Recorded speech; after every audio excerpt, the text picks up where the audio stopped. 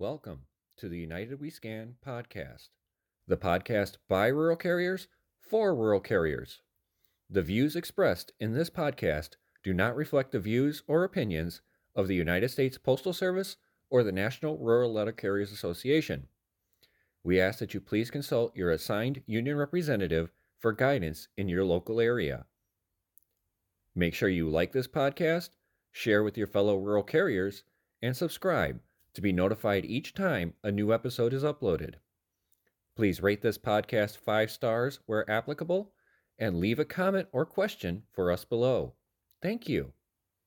Now, here are the hosts of the United We Scan podcast. And welcome back. It's another week starting, and this is episode 19. And Josh is not with us tonight. He's a bit under the weather, but we still got Bill, Mike, and James. And how was your week, Mike? My week was good. I went to steward certification training on Wednesday. Last Saturday, I had a new RCA shadow me. He went to academy this week, and he was back this next Saturday, so yesterday. And I began training him. So let us see how that goes. There's still some question as to whether or not he's actually assigned to my route. But it said, I'm training, we'll have him train with you while we figure it out. So, okay, we'll do that. So it was a good week. How would they not know what route he's assigned to? Remember, we're speaking about postal management. Oh, yeah. And it's, somebody probably knows. And, but communication, I don't know about your offices, but postmaster supervisors don't always communicate very well with each other. So let's just leave it at that. Got it. Yep, that's totally understandable. I trained the new guy a little bit last week. Friday or Tuesday, I pretty much just sat back and rode and let him do his thing. Got to remind him on the not to reverse quite so much. Slow it down out on the road. You're not blowing past a box. Other than that, he was out by himself yesterday and did pretty good. I helped him out towards the end there, but they're new. That's what happens. We just keep helping them until they don't need the help. So hopefully a couple more times and he should be all set. James, how was your week? Oh, it was a lot of fun. Just dealing with wondering when they were going to release the information on the Rex delay or not and stuff like that. And of course, we had to wait until the union finally revealed it around a little after 4 o'clock. I said 4:59 they would release it so that way they could get out of the office before everybody started lighting up the phones, but they did it a little earlier than that. I was actually surprised with that. But had a midweek grievance meeting. Took a little over an hour to do, but we covered 2 grievances in that time frame, so it was well worth it. Got them both settled and moved on from there. And other than that, it's pretty much been a quiet week other than dealing with the Rex questions still and trying to make sure carriers in my office at least maximize the scans that they're doing to their benefit and to the accuracy that they can make it, and helping them try and figure out how they want to do a dispute over their numbers, because it's hard. You've got nothing from either side creating a dispute form yet, but we were prepared in case it went through that Saturday every single carrier was going to walk up to the supervisor's desk and tell them, we're disputing our 4241s right here, right now. And can you do anything about it? If they say no, I'd drop a class action on them. I even had it drawn up and ready to go, just in case. And I would have been there Saturday morning just to do that. So it was nice to hear that it was relaxed for another 2 weeks, another kick the can down the road until we can either come up with let it be or drop it for this time and move on and do account in 6 months and see where that leads us. So I don't know what's going to happen. I'm nervous for everybody. Union, non-union, it doesn't matter. However you want to look at it, dues paying, non-dues paying. I'm worried for everybody, and it's not helping my health at all this stress over it. But it's because I care about everybody that's listening and everybody that's not listening to us.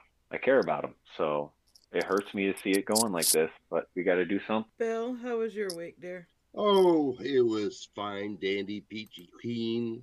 It was nice to find out that our new custodial engineer, with his designer sneakers, sunglasses, and tropical shirts, is dictating policy in the office now.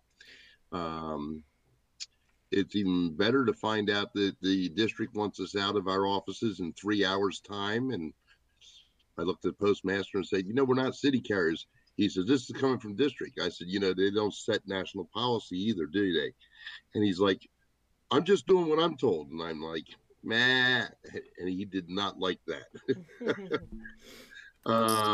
It's always been my policy that if you're in fear for your job, then you're in the wrong job. And these people fear for their positions every day from this district manager we have. And to equate him to being Hitler would be not far-fetched, but spot on. This guy thinks he's the word of God and the hand of God. And, every time he runs into me, he just walks away because of the fact that I just say, show me in the contract. Mm-hmm. Yeah, I'll do whatever the contract says. But if you can't show me, we're not talking. And, yesterday was my drop day. And again, we had another stand-up service talk. And the custodian was the premier speaker in the service talk. And I just sat there and said, okay. I said, thank you. And they said, why? And I said, you made my Monday morning. I'm gonna go in there and raise so much shit, they're going to think that Mount Sinai fell on them. I'm so tired of people, coming up with these rules, application. I really, where the hell do you people come from? I don't understand. So, like I said, don't get stressed, cause it. Tomorrow, I'm going to cause a boatload. Other than that, it was nice weather in the 50s and 60s. It's just beautiful out. Yeah, we had rain and snow mix and rain. It was one of those weeks. Yeah, same down here. We even had snow today falling. It was too warm for it to stick, but it was falling from the sky. Mm-hmm. Didn't have any of that up here, thank goodness. And they're talking about the Aurora Borealis tonight. Yeah, I've seen that. Ooh. Yeah, we'll have to check that out. Unfortunately, probably when these people are listening to this podcast, it's already passed. But this is Sunday night. Right. They said between 8 p.m. and 2 a.m. Eastern time is the best time to see them. If you're north of, basically just draw a line across the country from Michigan, the bottom part of Michigan, across the country, and north of that, you'll probably see the northern lights if you don't have clouds in the sky. That includes Kristen here in Michigan, as well as myself, and anybody in New York, Vermont, New Hampshire, Maine, Rhode Island, Delaware, Wisconsin, Minnesota, North and South Dakota. You might see it in Idaho, but it might be too late. The sun setting is too late for you to see it, but you might be able to. So if you're up late, keep an eye to the sky, kind of thing. If I grab any pictures, I'll post them on the YouTube. But yeah, so I think tonight we had agreed on doing how to post a steward election and properly file a grievance. Sounds like a plan. I know one of us just recently went through this. I wonder who that was. I have no clue. Hey, Mike. Oh, that was me. Yeah. That was me. It was. Mike, you have the floor. I have the floor. Well, the first thing I did with my new OIC station manager was I asked him who I needed to if I needed his permission or the postmaster's permission to use the office break room to hold the steward election. And then once I got that, I guess he talked to her and she said, yeah, let's go ahead. It's fine. I got the Form 10 from the NRLCA website, which is both the announcement of the steward election and then the form that you use to report the election results back up to your ADR, your district rep, or your DR, whoever is appropriate. I filled out the form. I posted it on the bulletin board. We made a verbal announcement, and then we held an election. I was the only person running, so it didn't go. It didn't take very long. Basically, everyone said no one else really wants the job, so if you want it, you got it. Those are always the easiest. Well, of course they made a general announcement. We pulled all the rural carriers, all the PTFs and RCAs into the break room. So the first thing we had to do was say, hey, if you're not a union member, you have to leave, because this is an election only for union members. And the couple of people who are not members left. I made just a brief statement, and they all said, Amadeus, it's yours. Then on the second sheet, you have everyone who participated sign that they acknowledge that, yes, this is the person we elected. They signed their name and put their route number on it, and I filled out the rest and sent that to my ADR, and I was elected union steward. And last week I went to certification training with my ADR. We had actually 7 new stewards from our district in training, and I have since gotten an email from our DR congratulating me on stepping up. One of the other ADRs replied also and congratulated me. I guess I'm just waiting for the official letter that says that I have the honor of being the union steward for my office. So. Yep, and those are the easy ones when you don't have anybody running against you. Yeah. Now, in my second election at my second office was like that as well. Nobody else wanted it, and they're like, "Yep, okay, here, where do we sign?" And then my first office, we actually had another carrier put another carrier's name on there just to ruffle feathers, and so we actually had to hold an election, and our boss was nice enough to let us take the time on the workroom floor rather than all trying to cram into the break room. So they just handed out slips of paper, and you wrote whoever's name you wanted. And then we had 2 people go and count them and bring them back. And then when we mailed that one in to the DR at the time, we had to include the voting slips with the names on them just as proof. So that's the other way of doing it when there's more than one running.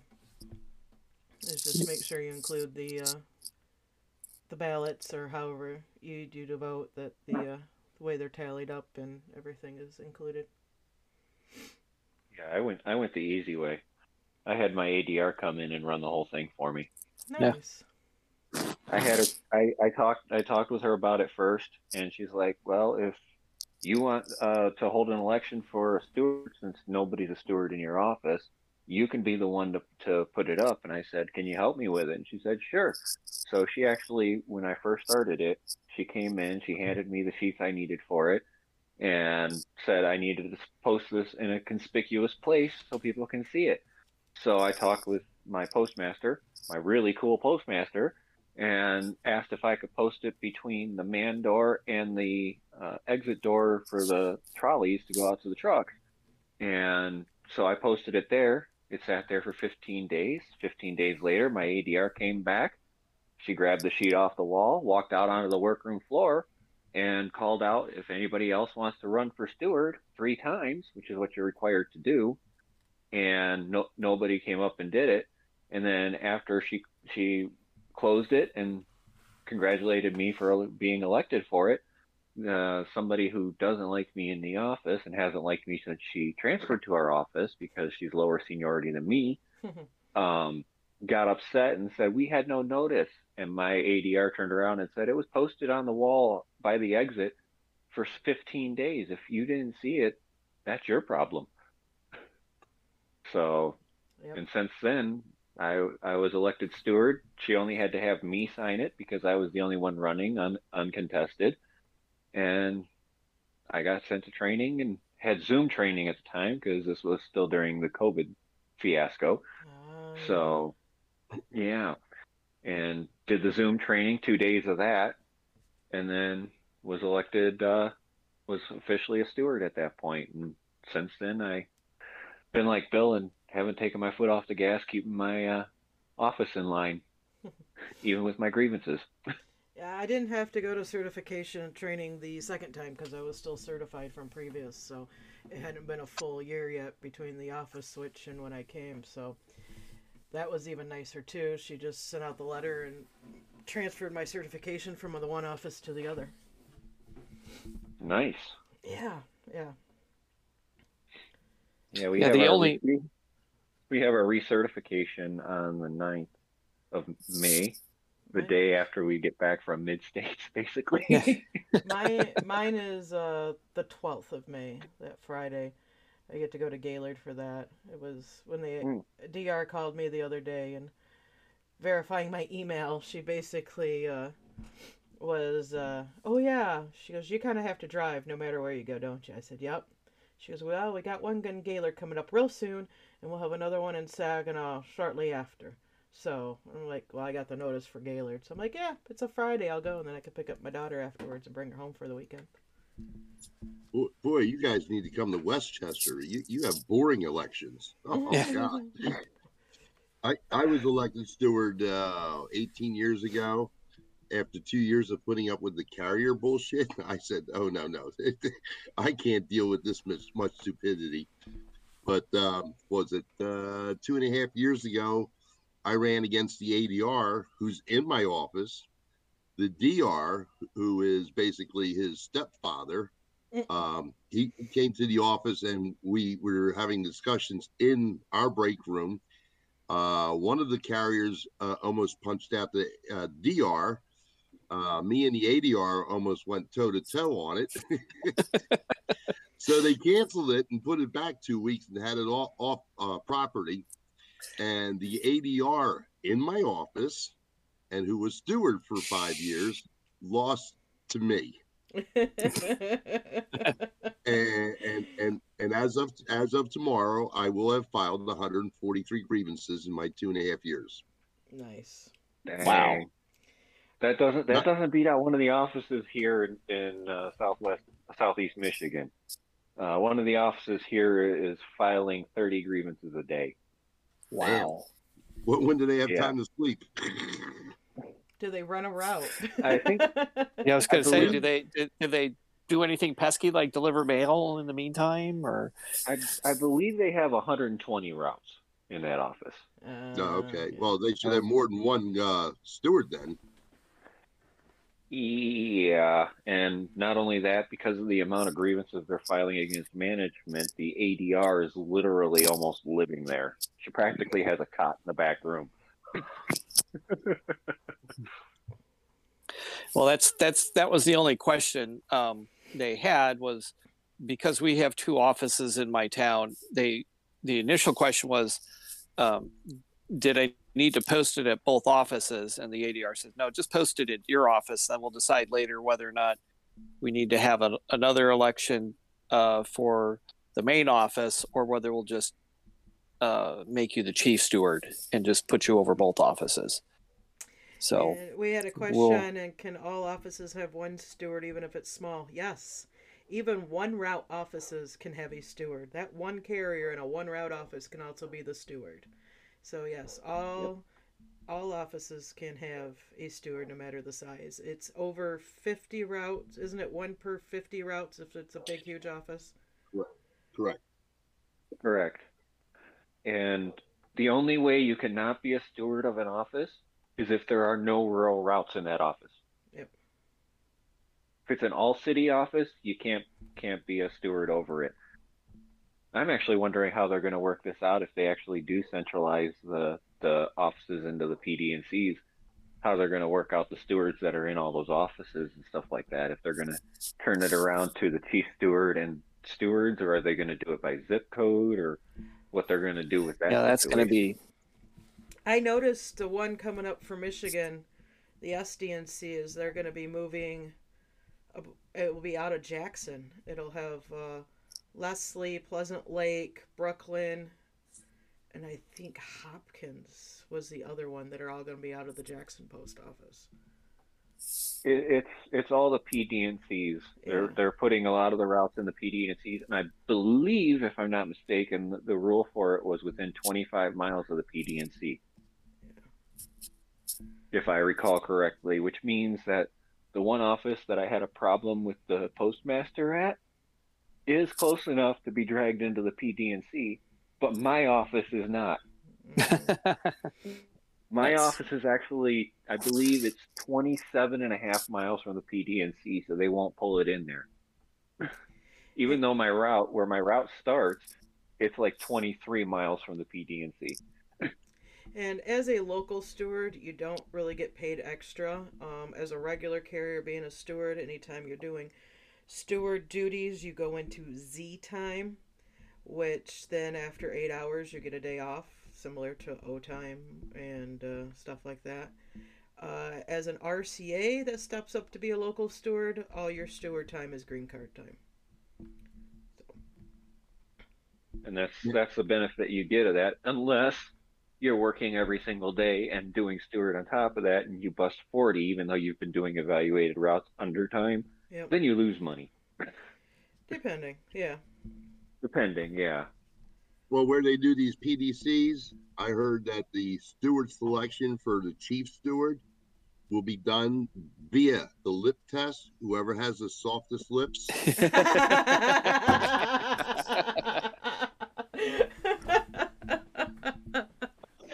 I say this as I'm putting chapstick on. Are you softening up them lips, are we? Yeah. Now is that just butt kissing, or is that something else? Let your mind go where it goes. I'm not telling you what to think. Oh, we're not. We're you know that we're talking about that. When we're stewards, we're rabid dogs. Yeah. Trust me. The butt kissing is carrier discretion. Yes. That's what I was thinking. Supposedly. When I posted a throwback of the shot glasses, and the one comment was, is that the carrier discretion shot glass? I'm like, oh, that's an idea. Yeah. Put those up there with t-shirts. Carrier to them, everybody can play along. Yeah. Yeah. I was going to say, in that vein, you know the difference between brown nosing and ass kissing, right? Enlighten me. The smell? Depth perception.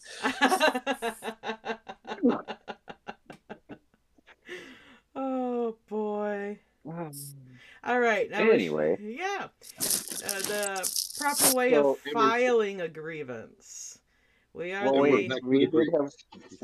another question on stewards. Okay. How is a chief steward selected? Again, depends on how soft your lips are. No. It's actually based on number of votes in the election. When you hold an election for stewards, the top votes become the stewards, depending on how many routes you have. After 50 routes, you get an extra steward. So if there's 2 people running and you have 51 routes, you have 2 stewards. And the one that gets the most votes becomes the chief steward over the office. And then the other ones become local stewards for the office.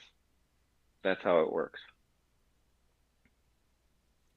Never worked in an office that big, so I have no experience in that.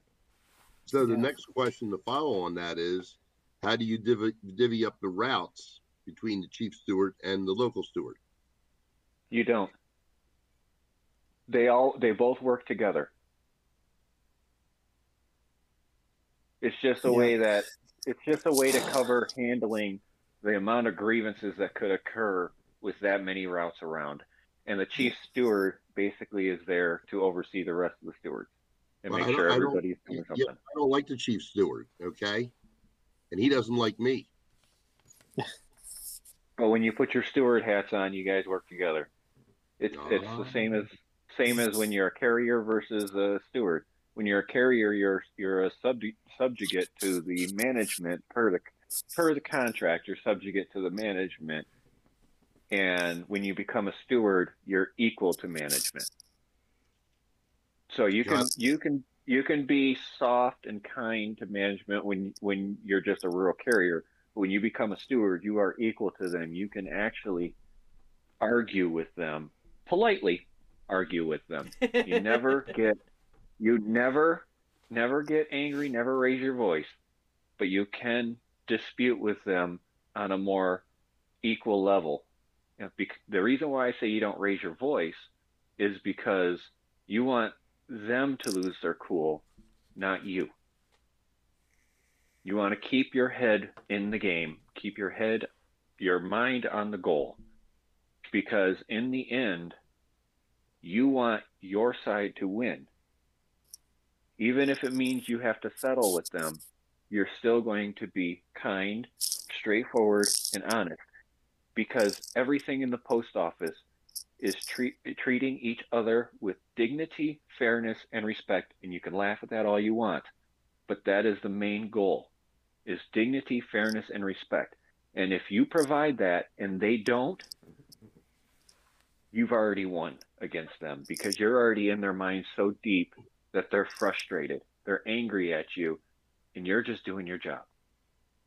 Or you could Now, have the Bill approach. yeah. well, Now, I'm still mad about him saying that I'm equal with them, and I don't ever want to be that stupid.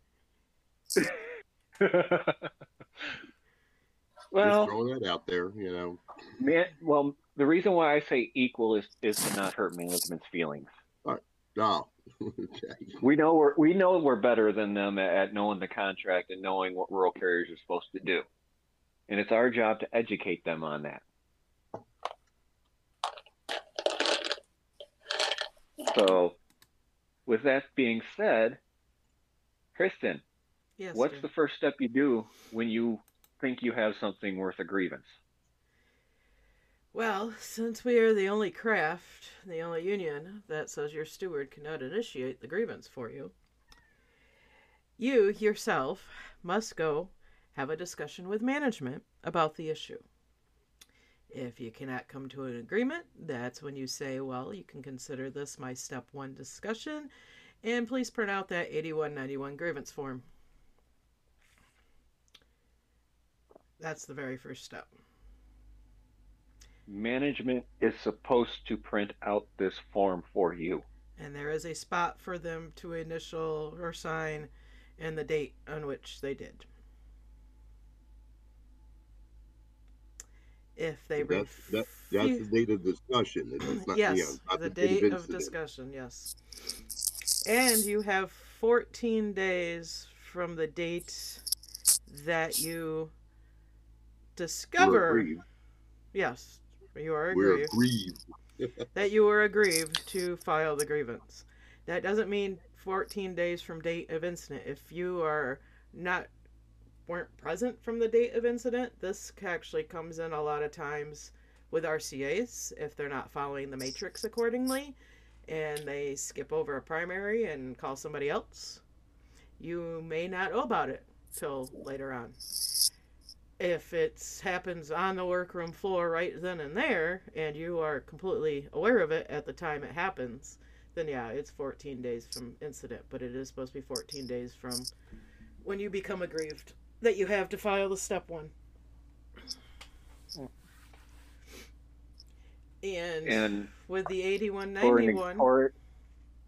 For an example of that, for two examples of that, the first one, okay, management turns around and tells you that we'll use this one because they've been doing this in a lot of offices. They're getting rid of cases, trying to lower the number of pieces of equipment that carriers have. Rural carriers are required to have a minimum of 1 inch slots for their addresses. And a lot of offices are trying to cut that down to half-inch slots or whatever for addresses because mail volume's low. But our contract says you get 1 inch per address. And with each case, I believe it is, well, I know with 3 cases, you get 700 addresses. With 3 cases, you get 700 addresses. And the reason I know this is because of mine. My case, I have 668 addresses, and my case is almost full. And I have no less than 1 inch slots in my case. I have a few 2 inch slots. But if management's trying to tell you, hey, I got to remove your wing because they're getting rid of equipment, but you have 750 addresses, you're entitled to that wing. And so you tell management, I need that wing for the number of addresses I have for 1 inch slots minimum. And management goes, okay, let's talk about this. That's one of your steps that you start. You start your discussion. Management goes, well, I'm not gonna change that. We're gonna take that wing away anyway. That's when you say, can you print me an 8191 form? They put the date of the step one discussion on it and initial it, so that way they know that they saw it, and then you go into filling it out. And how do you fill it out? Mike, how do you fill out a grievance form since you're fresh out of certification? Since I'm fresh out of certification, the grievant, the person filing the grievance, fills out the first four lines or the first 4 boxes on the grievance form, and then the fourth box where you say what is the issue. It's like Jeopardy. You have to ask it in the form of you have to make it in a form of a question. So, did management violate the national agreement, and something to the effect of did the management violate the contract and postal or postal manuals when they did X, whatever your issue is. In James's case, are they violating by attempting to take away a wing from my route, something to that effect. It would be, and then the question would be, did management violate the contract, because it's a contract, because it says 1 inch slots in our contract, and or postal manuals, PO 603, which is Rural Carrier Duties and Responsibilities, as well as the Manager's Guide to Managing the Rural Craft. There's another postal manual there. The M38. So you'd want to put that in there. The M38. The M38. Yep. Yes, thank you.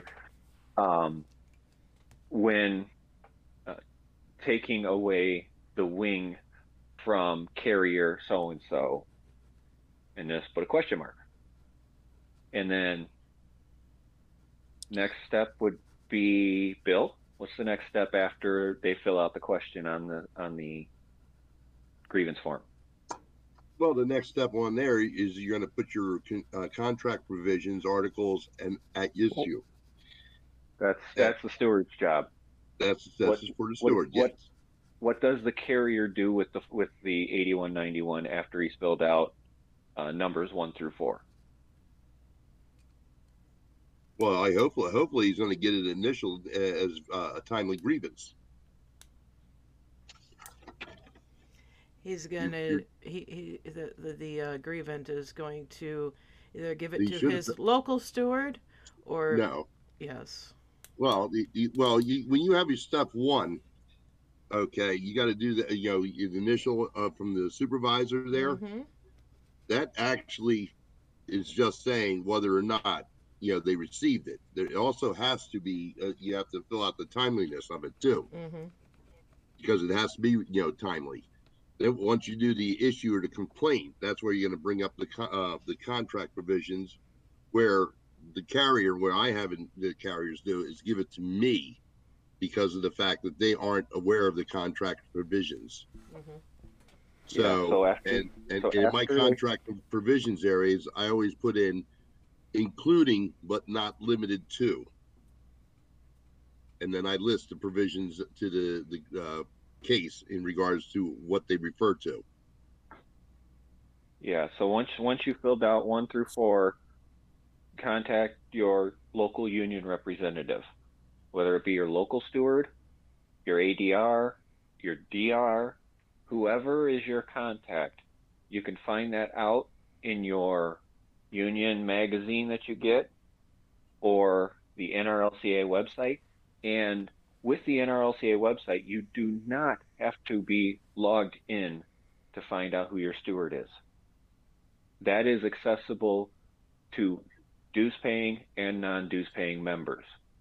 You can figure that out by just going to the website and under what's that tab? It's the tab on the far right, uh, and you scroll down to find my local steward. Find my steward is what it's called, and then you enter your zip code, and it will tell you who is over your office for that zip code. Now, be sure to check all the zip codes in your office because some of us have multiple zip codes and we're only listed for one zip code in that office, but not the other. So if you have a local steward and they're listed under one zip code but not the other, you'll go to that local steward because they cover the entire office, all the zip codes.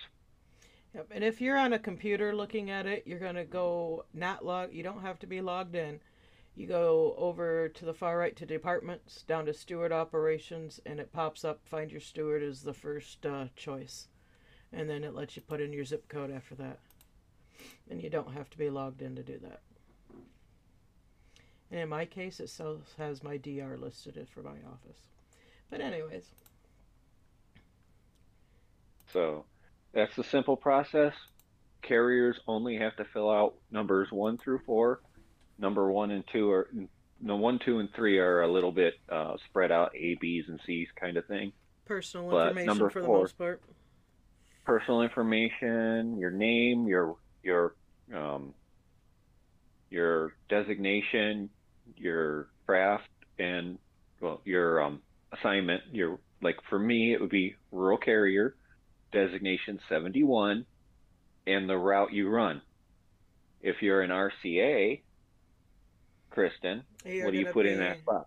you're gonna be either a designation 78, a designation 79 if you're holding down an aux route, or a designated 74 if you have been the primary RCA on a route for more than 90 calendar days and have convert Form 50 changed to a designated 74. And then you, of course, you put your office and your primary route number. Your primary route number goes on there, is your assignment. Yep. And then you fill out your phone number, you fill out your Address. employee identification number, your address, and you fill out the office. If you're a hub and spoke office, you have multiple offices, you'll fill out the hub office in the first slot and the spoke office you actually work out of in the second slot. And then you put the phone number to the office you're in the next slot where it says office phone number, because the union needs that number in case it moves up further than that. They can call the office for more information if they need it for a RFI. And then after that is your question as to did they violate? Yep, and if you have to send that grievance off, if you do not have a local steward, and so you have to send it to an area steward or an ADR or a DR, make sure it's always nice to give them a phone call ahead of time, let them know it's coming, but send it certified. That way you have confirmation of receipt. Yep, send it in certified, or if it's, depending on your ADR or your DR, they may say, well, I'll stop by your office tomorrow and pick it up, and you can hand it to them right there. Yeah, that's It's why another way to do it's it. always good to, call them and at least give them a heads up that you're doing it or that you have filed. That way they're not going to get sidetracked. That way, if they are in the area, they can get it to you from in person, or like I said, they can direct you on whether. And if it's something that they're not going to be able to pick up right away to sign for, they may have you send it priority with tracking as well. So there's a, but usually you want to send it off certified. Yeah, because your steward has 14 days to from the step one to talk with management about it. 10 days. 10 days for 10 this. days. 10 days for the step one meeting. My bad. I get those confused all the time. Yep. 14 days to file. ten But days for the step one.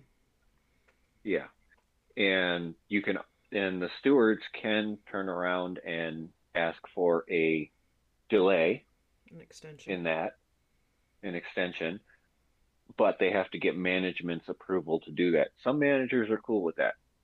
Some managers are like, let's just get this over with. Or some management will So, flat out refuse it, and then flat out refuse to meet in a step one, and at that time it then gets notated by the steward and sent off to step two. yep. And then step two involves Mike. You know what step two involves?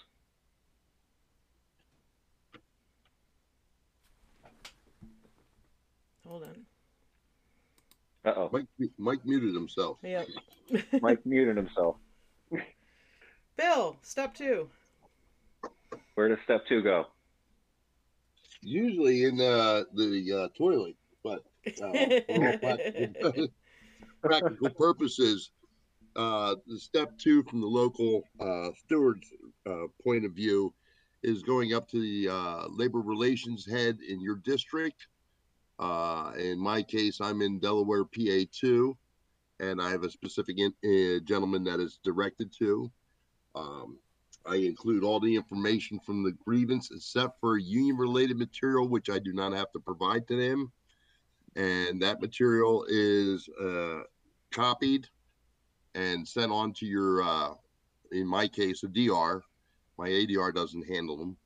And from there, it goes into limbo, basically, until I get a settlement of either a payment to a carrier or I get the settlement of settling for language, which just drives me up a wall.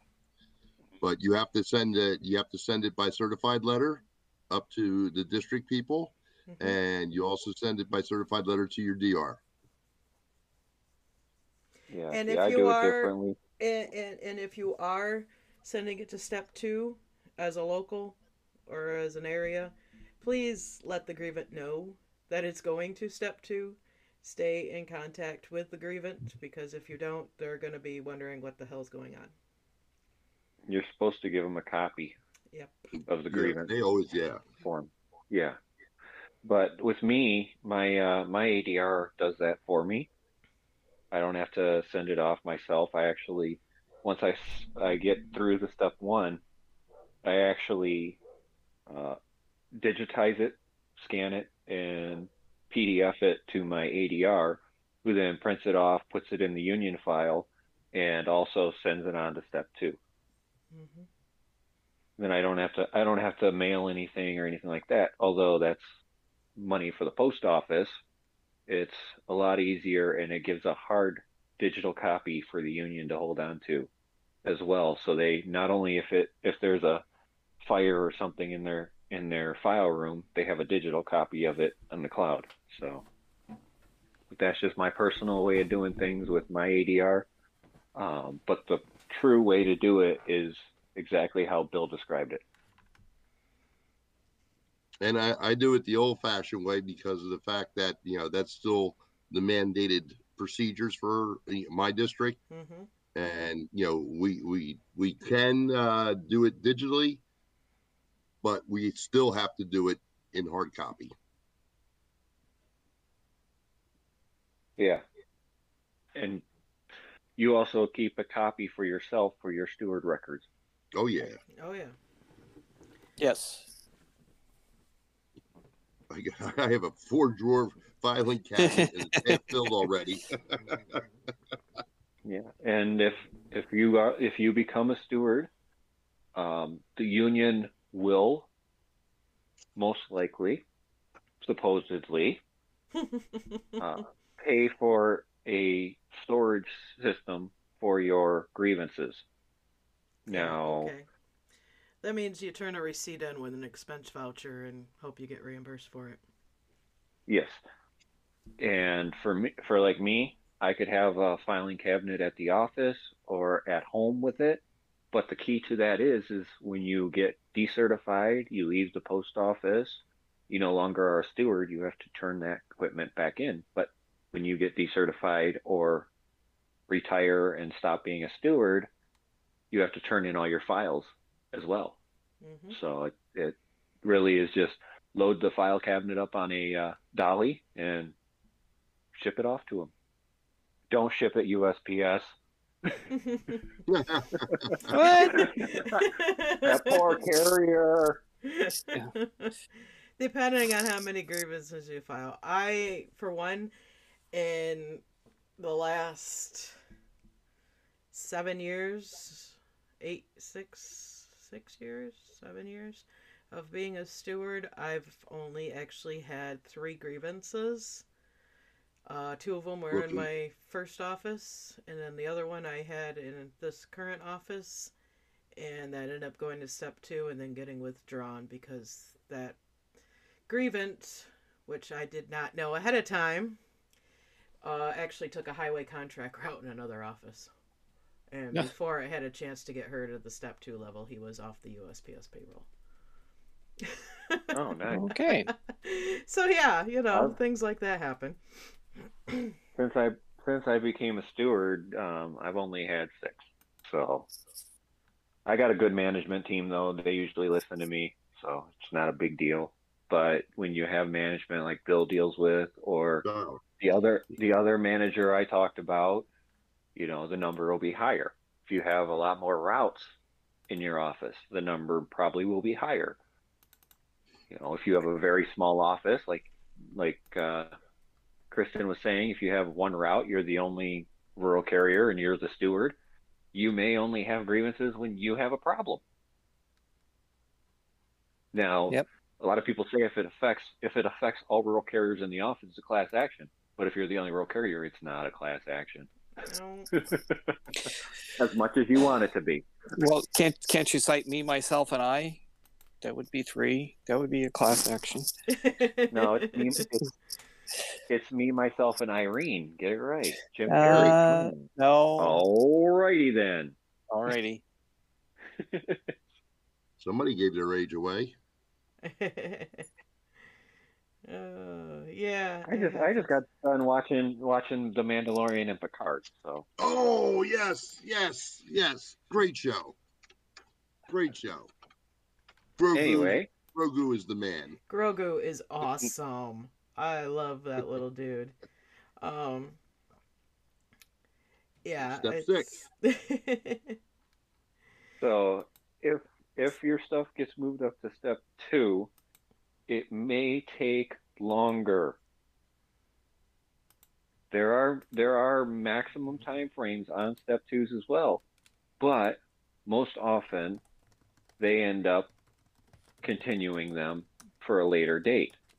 I have one that's been step 2 for 6 months because of all this rec stuff they've been dealing with at the offices. So they've been holding the step 2s, all step 2s practically in my district. But it takes a little bit. But once that step 2 moves on or gets settled or stayed or whatever, then the DR should contact your local representative, and their local representative should step up and say, hey, by the way, your grievance just went up to step 3 or was settled, and this is what they're going to do. But don't expect a payment anytime soon. right? But that's a whole nother topic on itself, GATS payments and getting yeah. And then if it moves up to step 3, this is where it starts getting more fun. Step 3 is what, Bill? Oh, I don't know. Mine either go to 2 and get settled, or they go to 4. I've got 5 at 4 right now.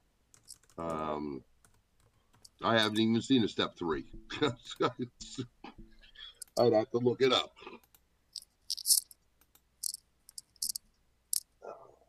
Chris, Kristen, either of you got it?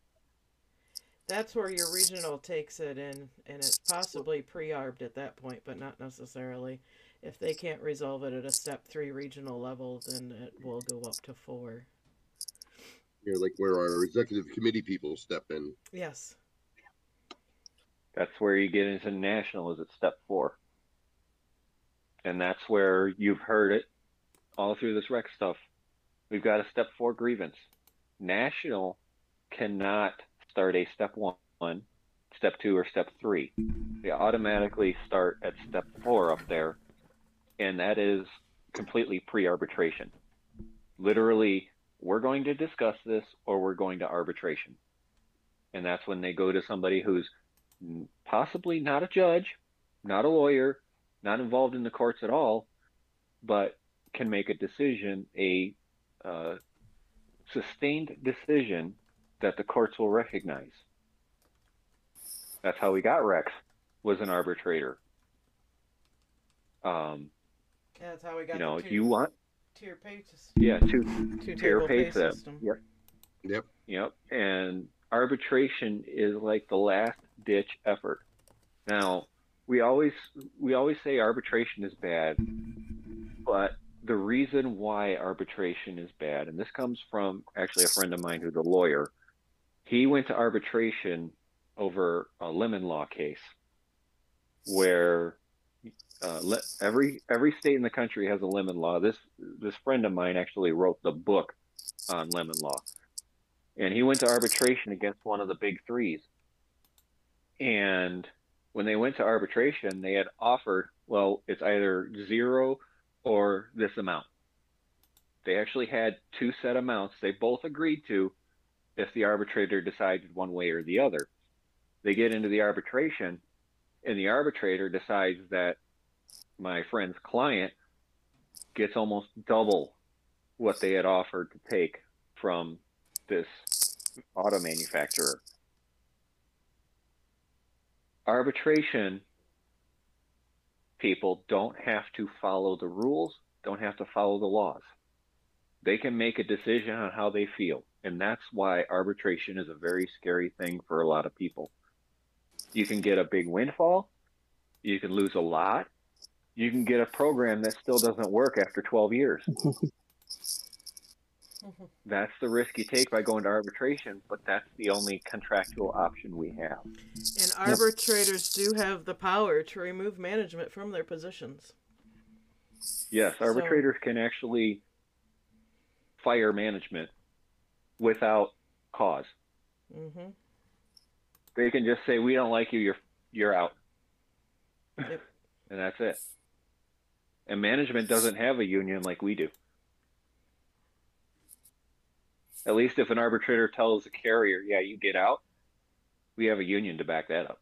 Yeah.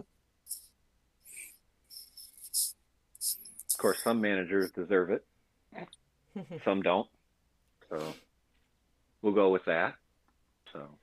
So in a nutshell, but that is the go back over it. Yeah. In a nutshell, that is the how to hold a steward election and how to file a grievance. So just as a reminder, if you're just a carrier filing a grievance, first thing you do is you have your discussion with management. Try to resolve it at the lowest level. A discussion with management most often settles it right then and there. Yep. Most often. And if you can settle it right then and there and say, "Hey, look, this is wrong. Can we do it this way instead?" Manager goes, "I see your point. We can do that instead." If the manager goes, no, I want it this way, and that's the end of it, then you go, "All right, this has been our step 1 discussion. Print me an 8191 and sign that we had our discussion today, and I'll fill it out and give it to our steward." You fill out numbers 1 through 4 and turn it into your steward. And then your steward takes it from there. If you have any questions about it, contact your local union representative.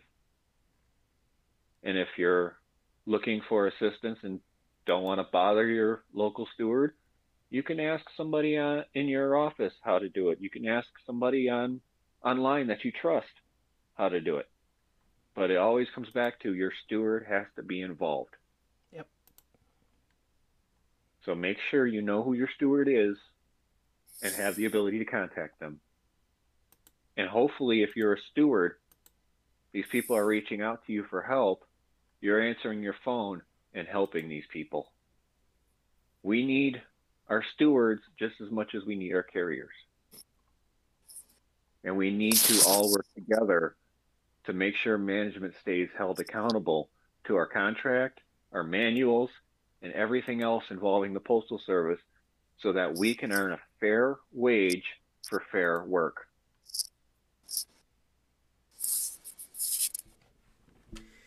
All right, so I know there was a few other topics y'all wanted to discuss a little bit. We got a little bit of time. What's the big elephant in the room here, guys?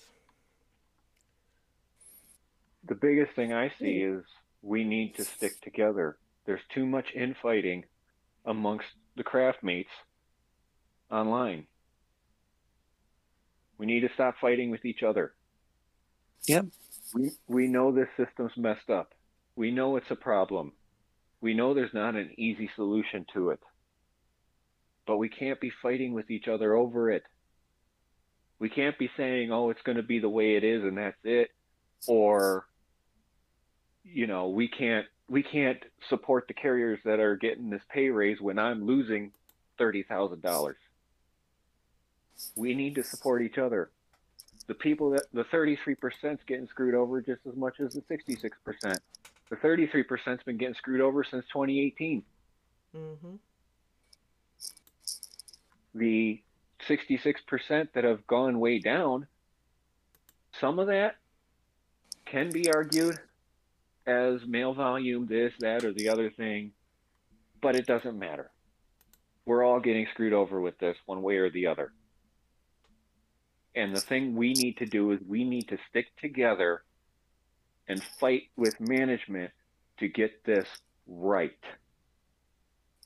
If you can show me that my route lost $30,000 worth of revenue a year in volume and other things, hey, that's what my route did. But I'm not seeing the numbers. I'm not seeing the equations. I'm not seeing the work. Management's not being held accountable for this stuff, except in the step 4s that National has filed. And we need them to answer those step 4s. We need them to step up and say, yep, you know, we were hiding this stuff, but here it is. Here's how you can translate it into your own numbers. That's what we need to stick together.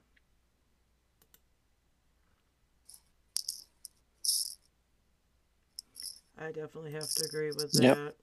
I Yep. mean, I hear a lot of people complain, the union this, the union that, the union this, what is the union doing for me? People, we are the union. I know a lot of people, when they talk like that, they are talking about the leaders at the top table. And I understand that. But you have to remember, if you are a dues paying union member, you can fight to change that. But you have to be active in order to help create the change. You know, it's when it's only this, and I have harped on this many times, and I know Bill has too. Is, you know, when it's just the same 20% voting for the same people they know, you're gonna get the same results. Plain and Yep. simple. You know, you have to be fighting the fight in order to try and make that change. And when enough people are fighting for the same thing and being active for the same thing, change starts to happen. Slowly, but change does start to happen. I mean, we saw a little bit of change last year. Not a great big amount, but it was a little bit. And we just need to continue that momentum and keep picking it up. Well, unfortunately, the change that we did have last year was due to retirement and not because of people changing the direction of the board. Correct. The direction may have changed with the two new additions, but like I said, it was due to retirement. Excuse me. Allergies are killing me. But, it was due to retirement. If we could go back to the grievance form. Absolutely. One of the things I wanted to put on there was when you have a full detailed statement of undisputed facts, attachments. Excuse me, man. Oh, I apologize. The biggest thing I always like to do, especially when there's a situation on the floor, I always like to make sure people get witnesses to the situation. That bolsters your argument, especially when management gets out of line. And that's helped me win a number of what I call the hostile work environments because of the fact that I do have witness statements from people. So when you have situations arising on the floor, make sure that, I always like to be a little louder without shouting. Make sure that I have people's attention in the immediate area and they can verify, the conversations that were going on. Those witness statements are gold when you go to a step 2. Because of the fact that gets settled real quick because they don't want EEOs. I have a gentleman in my office that he has filed 3 EEOs and won all 3. And one of them got him 52 days of leave. Wow. Yes. And the funny thing is the first EEO was for the same reason. And he just, had it settled for, language. He had it settled for language. The second time it happened, he says, "Oh, the hell with this." And he went and got 52 paid days. Now, the reason I bring up the witness thing is because of the fact that the rural carrier specialist actually came into the office after the first settlement where he was magnanimous and just settled for the language and getting his route adjusted appropriately. And the rural carrier specialist came in and got into his face, and 4 of us had statements ready. So when it happened 2 years later, where his route adjustment wasn't properly done, and he filed the second EO and won, he had statements in hand in regards to the attitude and misbehavior of the rural carrier specialist, who is the one dictating the terms for this route's adjustments. And he lost big. Now, I know there's been questions about grievances. Some of the biggest questions we see, we're kind of going to go through these a little bit too before we wrap up tonight. Is it a dispute if you cherry picking the things you believe are wrong?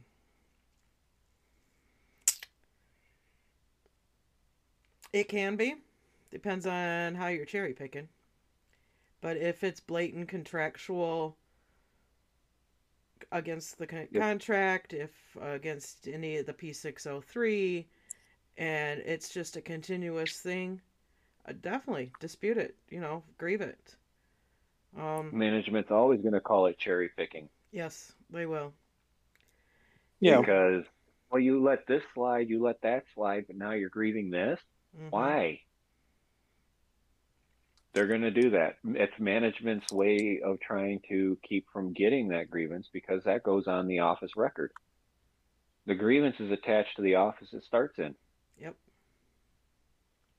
So management's going to do their darndest to try and get you to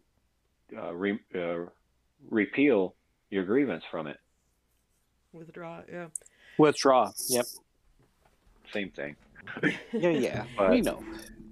I don't know all areas work the same. I know in mine, if a grievant wishes to withdraw a grievance, then for in my area, I have to send it to step 2 to be withdrawn.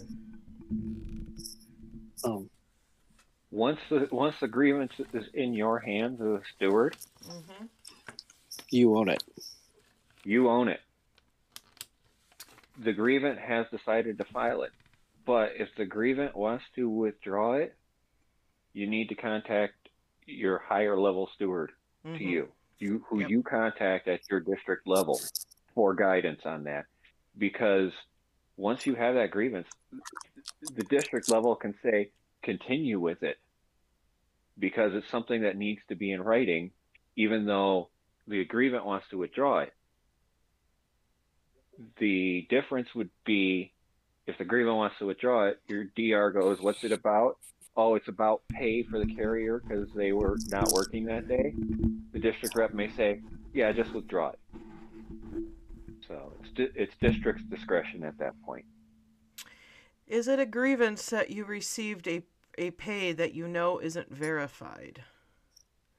Without more information on that, I guess if you were paid when you shouldn't have been, I don't know if it necessarily would be a grievance. I know if I was overpaid, I'd definitely be telling my management and getting it Yep. rectified in one way or another. Because if you don't, then they catch it later on, then you're going to get a letter of demand, and then of course everybody knows that you grieve a letter of demand. But even at that case, If if it's a genuine discrepancy that they paid you more than what you're worth, the grievance is going to fall flat. yep. Because they're going to have all the documentation that says, well, they were paid this much when they should have been paid this much. And so we're trying to recollect that money. Uh, Well, Maybe. Go ahead, Mike. Go ahead, Mike. I'm sorry. I was going to maybe not a grievance, but as an individual, if you're overpaid, you need to document some sort of conversation with management saying, hey, what, especially, I know as an RCA, I kept really meticulous records of what routes I worked, what hours I should have been paid for. I mean, you should be able to, you should have your own file on that to say, hey, this is what I worked and you overpaid me. How are we going to fix this? And Yeah. I definitely document that discussion somehow. And it doesn't matter how honest your management is, payroll can mess it up too. Another instance I So think of this too is if somebody had chosen to LWAP, whether it be under FMLA or management's discretion, and allowed the LWAP, and then they turned around and paid you out in annual or sick leave, then yeah, you would have a grievance in that case because you did not wish to be paid that. Well, the question on this says pay that isn't verified. It could be up or it could be down. It could be a shortage or an overage. Mm-hmm. The thing of it is, sit down and discuss it with your supervisor and have her print out your pay sheet, okay, so that you can go over it. I used to hand out little notepads and pens to people and say, look, you start here, you record your hours, you can use this, you can use your phone, whatever. I don't care. But don't trust management to get your pay right, ever. And most of them do use their phones to record, the 4240s on there, so that they have a running tab in regards to what days they work, what route they work, and all that information's right there. So, is it a grievance? Not until you're not satisfied with how it's been verified. The next one. Being a new RCA, will it make you look bad filing a grievance? Yes. It could definitely put a target on your back, but at the same time, as an RCA, even in probationary, you have a right to file a grievance on anything but termination when you're within probation. So if you're still a probationary RCA, you can file on anything except for if they let you go. So if you're a And primary on a route and they didn't call you in when your regular called off and they called the secondary, or they had the aux route carrier run it because they were already there, you absolutely do have a grievance. Um, Trying to think of another one. That's usually the biggest one right there. if you're in your 90 days and you file a grievance and you got a bad manager, they'll probably terminate you Not because always, but not I said a bad manager. And I said manager, not postmaster, not supervisor. I said Mhm. manager because a manager is not a good supervisor or postmaster. They're just a manager. They think they're top dog and everything goes through them and everything's perfect that they say. So Well, and that's the problem with the hostile work environment is that people are fearful to file a grievance mm-hmm. in their probationary period because they feel that they're going to get blackballed and be picked on and everything else. It's like, folks, as long as I'm here, and you do the job to the best of your ability, you're not going to have a problem. They will, but you won't. Hey, And that was and an issue in my office with just the normal regular carriers, not even new ones, of filing a grievance because they didn't want retaliation to be picked on afterwards. And I was like, well, right, if that happens, then we file on that too. Yep. yep, I can't do it for you guys. So going back to the new RCA, like James was saying, um, if they well, I filed agreements, they terminate you. Do you have any recourse? If for it's a for under in the probationary. yeah, I If you mean the if you're a probationary RCA and you file a grievance, and then in James's scenario, he said, well, management turns around and terminates you. Do you have recourse? The RCA may outside of the postal service system, but not through the union. But not through the union and the grievance procedure. Right. Okay. Because they once could your DR or ADR finds out it's a 90-dayer, they're going to say back off. yep. the only recourse they would have legally outside of the Postal Service would be under the Whistleblower Act if they're reporting something that's especially something safety related. Mm-hmm. They'd be protected under the Whistleblower Act, and the only other option would be to file a retaliation claim. Yep. That's the only That's two right. Yeah. options they have. That's the only two options they have.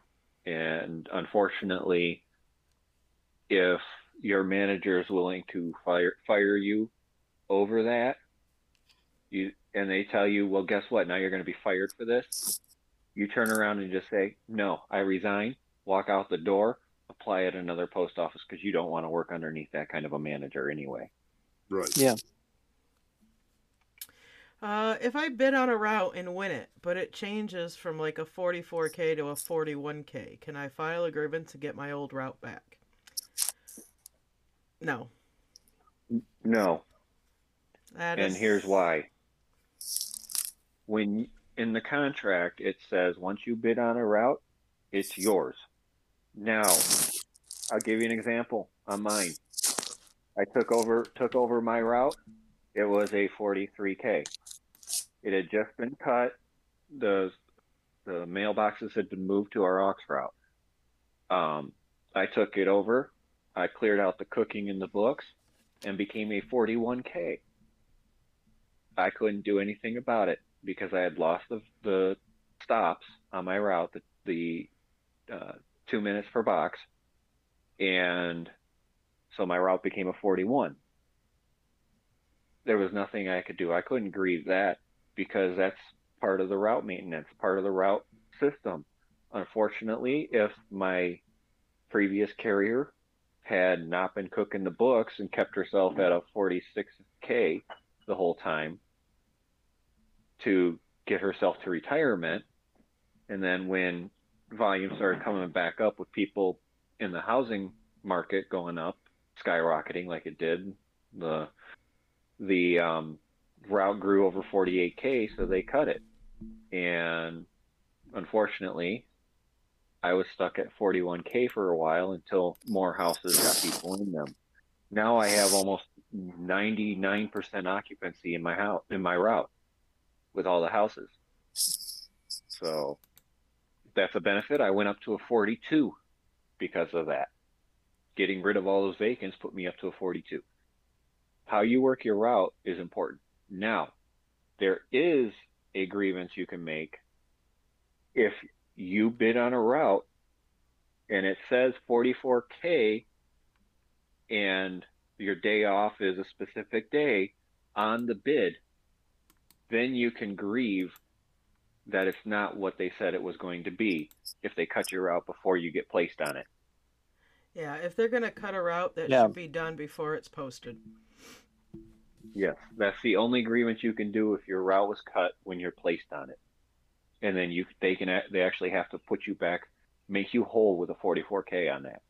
Now, the two options they can do with that is put the mailboxes back on or pay you 44K until the next count. All right, next question. Last one we got on this list is, what can I do about my union rep not doing their job? For every grievance I file, they have private meetings with management before talking to me and always seem to help management out and finds a way to dismiss my grievance. If that's happening with your local union steward, you need to go up the chain of command. Same if it's going on further up, then that definitely needs to be brought to the attention of the chain of command for the steward system. Yes, because that's failure to represent. Yes, and if you have initiated that grievance, they cannot just dismiss it. They have to have you involved to dismiss it. Oh, what happens when the national steward person seems to be helping management out? Oh, I'm sorry. I was just talking out loud. I'm sorry. I'm sorry, David. I hope you're not listening to the podcast tonight. Well, the national one would have to go with the National Labor Relations Board. You'd have to file a labor charge against the union with the National Labor Relations Board. And that gets very messy because I can guarantee you that the national board keeps meticulous records to prevent that from happening. They have over 200 or over 200 100 and 120 years of experience in the board, even though it's not the same people, but they have 120 years of experience dealing with people who file labor charges against the national board. So they know what they're doing up there to protect themselves from that. It's the same down at the district level, state level. It all gets passed down. Mm-hmm. The reason why us stewards try to take meticulous notes during grievances is because we've been burned by management before. The union has been burned by management before. You see it all the time too. Just now with the rec stuff, we're getting burned with that. The national board's doing what they can. They don't release a lot of information on that because unless they have pen to paper, it's not official. And anybody who decides to release information early before pen to paper is not somebody you can trust. Because we've got an agreement. Oh, we signed an agreement that's different from what you told everybody it was, didn't we? So now they look like fools for releasing the information early that's not accurate. And the other party has a leg up in next negotiations because you're still leaking information to people to try and change their opinions on things. Well, now that's a negotiation tool, and is a benefit actually in arbitration because it makes them look like a fool in front of the arbitrator. That's why the national board waits to release stuff until they have it with dried ink on paper because it protects them from management. No matter what management decides to do on their own. Yeah. Yes. And that's You know, why everything they do is on paper with pen to paper and written down. So you have a record. Yes, Yeah. and that goes the same with case building for your grievances. Having proof, he said, she said, goes nowhere. Because you can't play a he said, she said. Well, she said this, he said that. You got to have documentation of who said what, when, where, how. I mean, that's about the only way that you could build anything to get it to go through. He said, she said just doesn't work. Let's just take a Casey, cue from the Johnny Depp trial. Objection, hearsay. What was that, Bill? case in point, I had a situation in our office, and I spent 2 hours of Z time questioning everybody in the office. Out of the 18 carriers, only one abstained because I love America. I love working here. The post office is good to me. I don't want to say nothing. But the other 17 witnesses all verified the information that it purported supported the grievance. And when I told the postmaster during the step one process, I said, I've got 17 carriers here. He goes, oh, so it wasn't unanimous. And I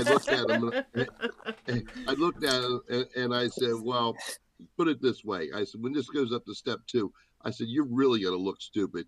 He said, go ahead, send it up to step two. I said, okay, sign off on it. So he signed off as being, dismissed. And I turned around, I walked right to the counter, got me an envelope and certified, tags. I'm sitting in the break room filling it out. He comes in, he goes, can we discuss this a little more? I said, no. And he goes, what do you mean no? I said, no. I said, No. you dismissed it. I've got your signature on a paper dismissing it. He goes, I can't have that going to step two. And I said, too late. Well, By Earlier. time we were done, 17 carriers in our office had a $200 GATS payment that week. nice. I gave him 2 days to actually get them filled out and paid. And he did. Nice. Yeah. So, To actually step up and be forthright on that. That's kudos on that. I'll give him that. Yep. All right, we got anything else to add tonight, guys, so we can wind it down? well, it's pretty good so far. I mean, Yeah. Yeah, we kind of had a layoff of the hot topics right now. It's but this kind of goes in hand with it just a little bit, because I know there's a lot of questions and people wanting to step up to run for stewards. I applaud you. It is definitely a thankless position. And you'll get heat from both sides. Yes, you will. Yep. And definitely those that have never filed a grievance before, and I always get complaints of, well, I talked to my steward, but my grievance never got filed. No, they can't file it for you. We're the one craft that you have to initiate that grievance yourself. The only exception would be class action, which affects 2 or more carriers within that office. even if the steward is one of those 2. Correct. That's the only time that the steward can actually file a class action. Yep. It's got to affect more than one. And if it affects more than one, it's definitely worth it to file that class action to get it fixed. Mm-hmm. Definitely. So on that note, we're going to wind it down for this evening. I think I'm going to talk to James and see if he wants to do something closer to midweek on mapping. Since we're both facilitators, I know that's been another hot topic lately. We've been getting a lot of questions on. Yeah, we can do that. We'll get together on that sometime this week. Don't know what day, but we'll get to it. And we'll let you know when we do that. But Mike, any last final words and thoughts for this evening? I'll just say this: when I when the day I posted the notice for the steward election, I posted it in the afternoon when I got off after I was done with the route. That morning, I had 3 carriers come up and ask me 3 different questions about the contract, and I'm like, really, this is my life now. Mm-hmm. But honestly, if because I see this stuff on social media, people well, I don't hear from, we don't have a local steward. We have to, we have an ADR, and they don't respond to my phone calls. I tried phone calling, I tried emailing, I never hear from them. And that's kind of the reason, no disrespect to the ADRs in our area, but it was like, I was just doing it. Just one of the reasons I did it was because I wanted someone who would be responsive to the local carrier. And if I do that, then I think I'm doing my job. But honestly, whether you're a bigger office like me or a smaller office like Kristen, if you don't have a local steward, don't look around for somebody else. Look in the mirror. You can be the steward. As Kristen said, and I'm sure I'm going to find out, it's a thankless job, and no one's going to be. I don't know that anyone's going to be happy with what I did. All I told them is that all I can do is my best, and that's all and that's all I can say. So, everyone have a good week. Yeah, I wish you the best of luck on your journey as the local steward, Mike. Welcome to the club. Thank you. Yeah, We all do. We all do, man. Hey, is that they said there was some sort of secret handshake? They haven't taught me that yet. Can we talk about that after? We'll teach you at mid-state. Okay. James, your final words and thoughts for this evening? Yeah. If anybody wants to step up and be a steward, you can. It doesn't take much to be a steward. All you have to do is know your contract, know your manuals, and know your job. And that's 95% of what a steward does, is knowing all that stuff. And if you know your stuff and you think you can help the craft and be a steward in your office and take care of your carriers and care for your carriers, then it's the most satisfying position you can have in the union. If you're a carrier and you know your management's doing something wrong, it is your responsibility to step up and fix it. It's your responsibility to say to management, hey, can we talk about this? And do us all a favor. Try not to talk about it on the workroom floor in front of everybody. Be kind to management if you can, if your management's kind, and talk about it in a break room or in a conference room, somewhere off the workroom floor, so that way you guys can have peace and quiet to discuss it, where you guys can focus on each other and talk about it. And don't get angry, don't get loud, don't get upset. If they're not willing to meet you with it, then you file a grievance. That is your responsibility as a rural carrier. And for all the stuff that we go through and all the things that we've done as carriers, our job is the same it's been since you applied and got the position, since you started as an RCA and moved your way up to PTF or a regular carrier. The job is the same. The difference is technology is the only thing that's changed. But we all are in this together. We all need to stick together. Dues paying and non-dues paying, it doesn't matter. We're all brothers and sisters here in the craft, and we all have a job to do. And we're going to do it right and safe to get home to our families. Bill, the stage is yours, dear. Oh, well, he's right. It is a very rewarding opportunity to becoming a steward and representing your office and carriers. I find it even more rewarding when I am able to assist somebody who's not particularly fond of me and I them. But it doesn't matter because they're still, like you said, our brothers and sisters in the union. And what I do for them, I do for all. And what I mean is that if I'm representing that individual, I'm representing the entirety of our union across the country. For every time you have an infraction and you file a grievance and you follow up and you win it, you're winning it for the entire union, not just for that individual, but they see it as that, or your office, but for the entire union, because that goes, like you said, it goes into the database of 120 years showing that management is perpetuating a situation that needs to be corrected. Whether I like you or not, I'll represent you the same way, I'll fight for you the same way, and I'll do my damnedest to get the settlement that we want. That's the basis of the union. It doesn't discriminate. Likes, dislikes, male or female, binary, non-binary, black, white, yellow, green, purple, doesn't matter. We're all the same color. We're blue. We're postal blue. And if you don't stand up for one, then you failed your job. So if you see anything going on in your office that just seems a little out of whack, talk to the carrier, talk to management, talk to the steward.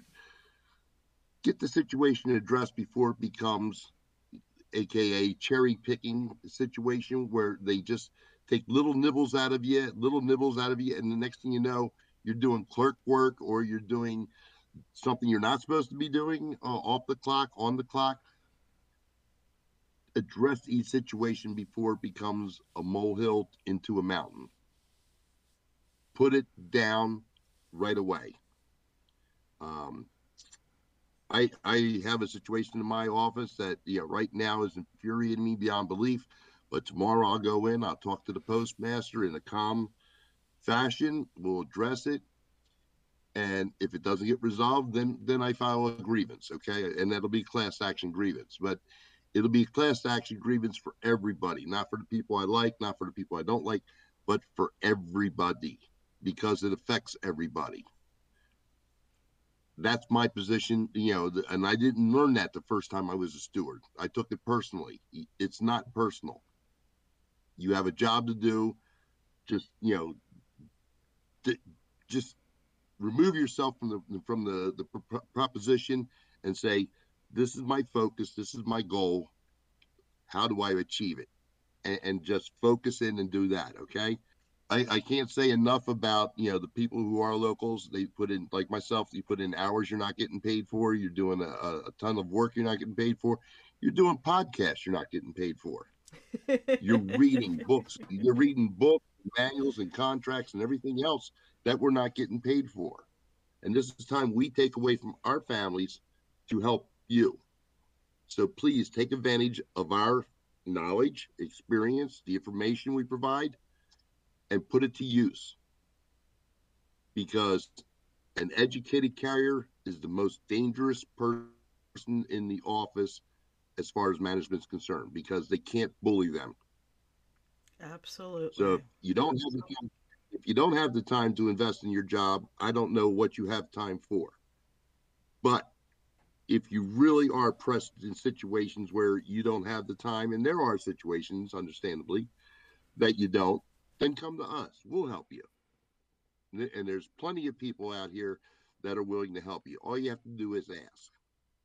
With that, everybody go out, have a good week, be safe, do the job to the best of your ability, do more than 6 scans a day, be safe. You're the most important delivery today. Get home to your loved ones, because they're the people who really matter in your life, besides me. Thank you, Bill. Thank you to everybody tonight. Yep, tomorrow's Monday. Everybody be safe out there. And a couple of us may be back midweek. If not, we'll definitely see you back next week. Have a good one.